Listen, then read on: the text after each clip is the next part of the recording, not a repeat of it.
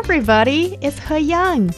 Roundtable is thrilled to launch the UniTalk Challenge, Rising Stars of Roundtable. If you like the show and enjoy our discussions, why not take the stage yourself? Calling all university students, both undergraduates and postgrads, to engage in an English discussion on a topic that ignites your passion. Record your discussion, which consists more than one person, and send it to us at ezfmroundtable@foxmail.com. You could be the next rising star of Roundtable. An incredible opportunity awaits, so seize the moment.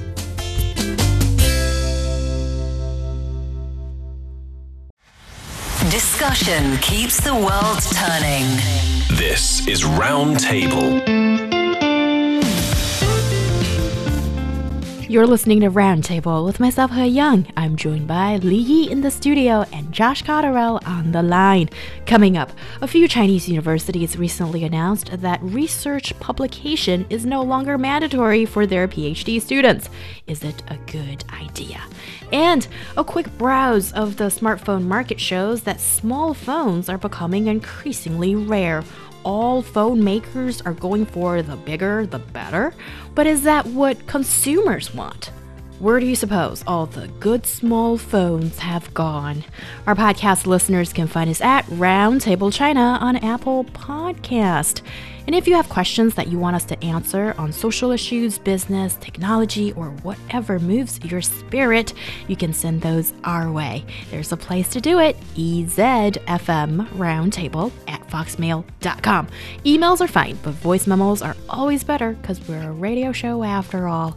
And now on Roundtable, as we continue today's discussion. In a departure from the conventional academic model, several Chinese universities are dismantling the long-standing publish or perish norm for PhD students. Research publication, long considered essential, is no longer a mandatory requirement. A few Chinese universities have embraced this change. What prompts these institutions to make such a shift? Well, I think, as you said, we do see a few universities, and quite a lot of them are actually top-tier universities here in China. They are revising their regulations, saying that the research publication during the doctoral program is no longer a mandatory criterion for degree applications.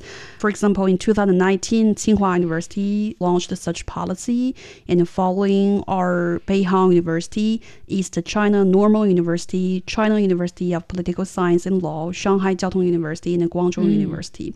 So then here comes the question, then how to evaluate a doctor's research if publication is no longer required?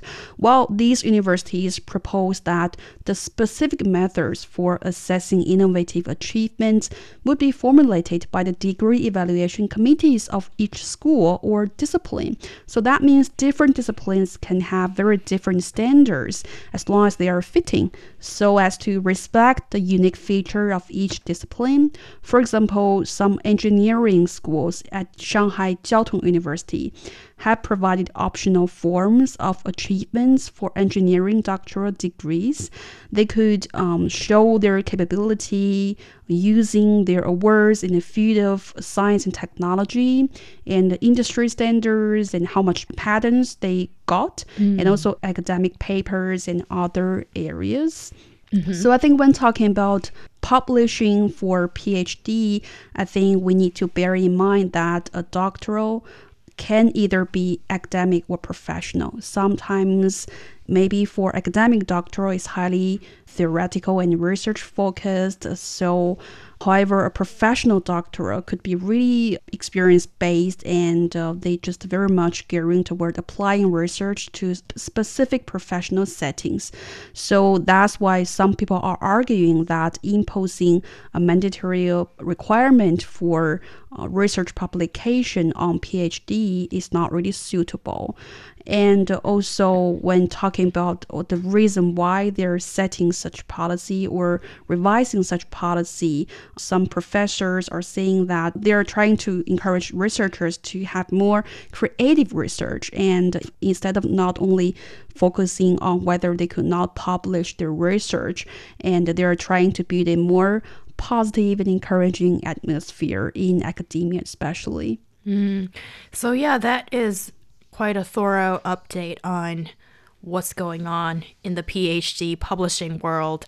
Josh, what's your reaction to this? And also, you've had your experience in the academic world as well. What kind of impact do you think this might have on researchers, future PhD candidates, and also just the doctoral education in general? Well, I think there's going to be several effects. I mean, there's obviously a more diverse set of ways in which you can attain different rewards and merit that will allow you to get a PhD or a professional doctorate, which is good in some ways. But then there is obviously the danger that the market for PhDs, because there is a market there, actually, just like with master's degrees, becomes maybe oversaturated, and it could become too easy in certain places to get a PhD, which might take away some of the value from that qualification. I think this is something that people have often been concerned about, and definitely something that people have criticized master's degrees for, given that many places now, they used to be like 2 years in a lot of places. Now you can get a master's degree in 1 year at a lot of universities, and they're much easier to get on academically as opposed to undergraduates, etc. So there is a danger there. But actually, personally, I understand this, because I do think that there are some really valid criticisms regarding the massive emphasis that's put on publishing when it comes to completing a PhD. Things like research bias. The idea of a PhD really is that you make a significant contribution to that field of research. And what does significant contribution mean? Well, that's very subjective, and we could have a whole conversation about that. But it basically means that, you provide something new or original, or you contribute something new in this sense. And one of the problems with publishing in research articles is that there is, I think, a lot of the time, a pressure that can lead to bias towards research that is more likely to be published, obviously, yielding positive, quote unquote, significant results. And this can lead to publications that are biased or skewed, right? When really the ultimate focus of a PhD is to contribute something new, right? So, and there's a whole load of other criticisms that I think are very valid, but this is one that stands out to me. Yeah. But also, don't you think in a way, this is the educators and those who set the rules in the academic world kind of giving in to reality, in the sense that, we're in 2023 now, and to come up with groundbreaking new discoveries or worthwhile publishing results, it's going to be increasingly difficult. Yeah. And that's a challenge for established scholars as well as PhD students. And maybe in a way, this is more like, okay, we'll look at this more realistically with such a huge number of graduates every year, and those who are lining up trying their best to collect their diplomas. And maybe we should just look at this in a more pragmatic way. That is, publishing with useful and worthwhile results is not going to happen every day.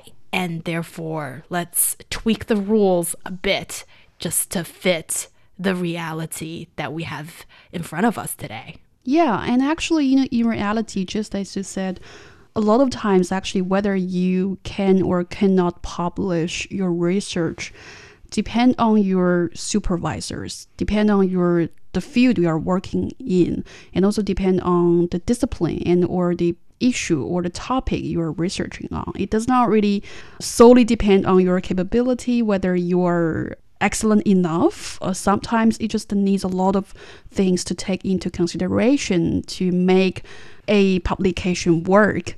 And particularly, as you said, and now it has been increasingly challenging for researchers to really come up with a truly innovative research. And a lot of times, if we only say pursue the publishing of the research, it could just make a lot of researchers, they are feeling pretty anxious. It seems like if my research doesn't really direct to publications, then what I'm doing is meaningless. Although I think I'm already working on something that is meaningful, yet if I failed in this sector, then I can't really get my degree, then I can't really show my capability to the job market or from a very pragmatic point of view. So I think maybe that could just, cause extra stress for researchers, for PhD students. Yeah, when we were doing research for this subject, unfortunately, we came across like this a whole slew of terms of PhD depression, mental health crisis, and certainly becoming an academic is a lot of work. And this is part of the world that they are living in. But there is that criticism or worry that Josh alluded to earlier on, and I'm curious to hear what you have to say about this, Li Yi. That is, does the withdrawal of the publication requirement mean it's going to be easier or less challenging of a research environment for PhD students? And does that mean it'll be easier to get that degree and graduate? Well, I think the very original purpose might be, trying to create a less challenging research environment for PhD students. However, I think in reality, when you're seeing there is suddenly no unified standard, somehow teachers and also PhD students, and also for the job market, they haven't really adapted to the new norm. Because when you look at some reports saying that certain doctoral students, they are still struggling with the pressure of publishing their research, because although it is the policy from the school or it is the policy from the educational authority, they're trying to implement this new area. In reality, I think the school's assessment of research outputs is still very tightened, and the pressure for graduation is still on the shoulder of those kids. And also when you look at those people who are trying to enter like a job market, especially in certain industry, despite of academia, I think the HR or the job market, they're still considering publishing high quality papers a very important standard for judging your achievements, for judging your academic performances. So that's why we do see certain complaints from the schools and also young students saying that although we are trying to abandon or abolish this regulation, we're still suffering from the huge academic pressure. And especially when it comes to finding a good job, then what is the unified or what is the very proper standard of judging or to make validation of talents? So that is still a question being remained. Yes. Josh, what's your read into, this argument? And do you still see that huge significance of publishing? And because overall, when you look at the educational institutions around the world, if you want to go down the route of academia, publishing has been key, and it still is the case. Yeah, absolutely. And it's the same in a lot of industries. It's not just in academia. I mean, publishing, in this sense, we use this word publishing when we talk about journal articles and academic things, but in many other industries as well, you are required to have some sort of resume. It may not be as standardized, but you need to have some sort of resume that requires you to have, maybe in media to have broadcast something, or if you work in banking, you have to prove that you have worked at several companies, or sales, you have to have had a certain number of sales. I guess that people forget that PhDs at this point, what they're supposed to be is that you often have the ambition to be an academic if you do that. So it's quite different, I believe, from maybe a master's degree. If you plan to do this, it's no small feat. It usually takes 3 to 7 years. It depends on the discipline. And if you do that, then presumably you're going to make an effort to work in that industry, whatever it is you're doing. And in order to do that, universities for a long time, and in a lot of subjects, this means working at a university or working for a research institute or something like this. And they've always required publications. That's part and parcel of the university. So remember that when you do a PhD, a lot of the time PhD students do work at the university as well. And in order to do that, they have to contribute to the university's body of work. And the universities are always actively publishing. So publishing isn't some abstract random thing that's just happening here. It's part and parcel of that institution and the way it works. Yes. And the number of students awarded PhDs each year is expanding in a number of countries. And there's an ongoing conversation about reevaluating and broadening the criteria for assessing research impact and the contribution of PhD students. So in what ways do you think this evaluation process can be improved? Well, I think maybe we can try to implement a more diversified way of validating PhDs by looking at their diverse research outputs instead of solely relying on traditional journal publications. I think universities and research institutions can consider like a broader range of research outputs. For example, their participation in very important conference industry or in this discipline, and their contributions to more open access platforms and their development of software or tools, meaning their practical skills and also other forms of scholarly communication could also be taken into consideration. And maybe also considering how much contribution they are making to interdisciplinary research, because that matters a lot for academia and also for evaluating your skills and capability. So I think universities and educational institutions, they can still work to perfect this process of assessing PhDs and also trying to put this rat race a little bit less competitive, I think. Well, I think that this is a difficult thing to answer because I think that different courses and different disciplines really have different necessities, and they each need to be looked at on their individual merit and how they can best, evaluate the students and work out the contribution that they've made. And I do think that there are certain disciplines that don't require such a focus on publishing and things like this. There are more practical courses. But I still think that publishing in some degree, like getting something out there, creating something or contributing to something tangible is important. So it really depends on the discipline. But I do think that it's important that in a PhD, the students have to be contributing something in some way. Yeah. And we seem to take it for granted that if you put in all those years, then something should come out of it. But I don't really want to bring this up, but the crude and cold truth is that's not always the case. Yeah. So it is, you guys mentioned 3 to 7 years at least.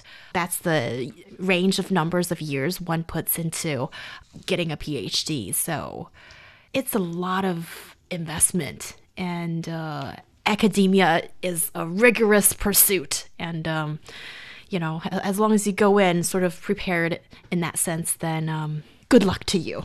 Coming up next, smartphones in 2023 seem to be all about big.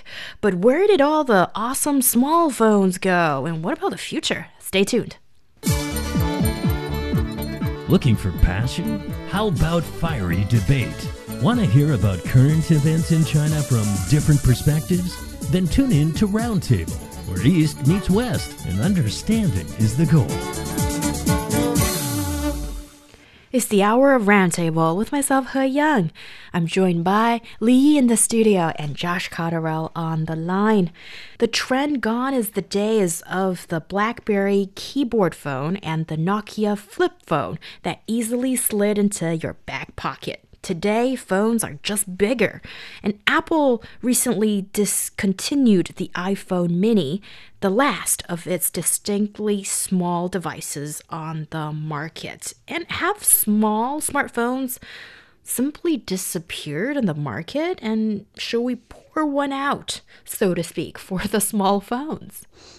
Well, I think when you look at new models being manufactured by phone makers in recent years, you seldom see actually small size phones actually. And also when you look at those special design like pocket phone being very popular on the market, they are not really that small actually, although you can just put them in your pocket, but when you really open it, it's really huge and big as well. Yeah. So even I think phone manufacturers, they are somehow like already stopped to put up new updates on those smaller phone devices.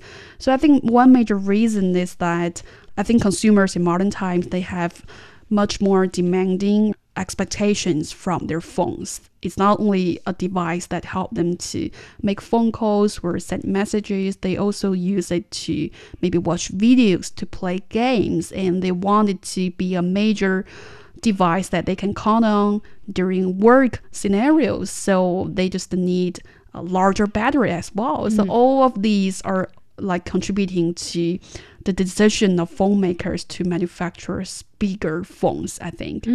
So Josh, do you think that it's just assumed that people want bigger phones with big and beautiful screens?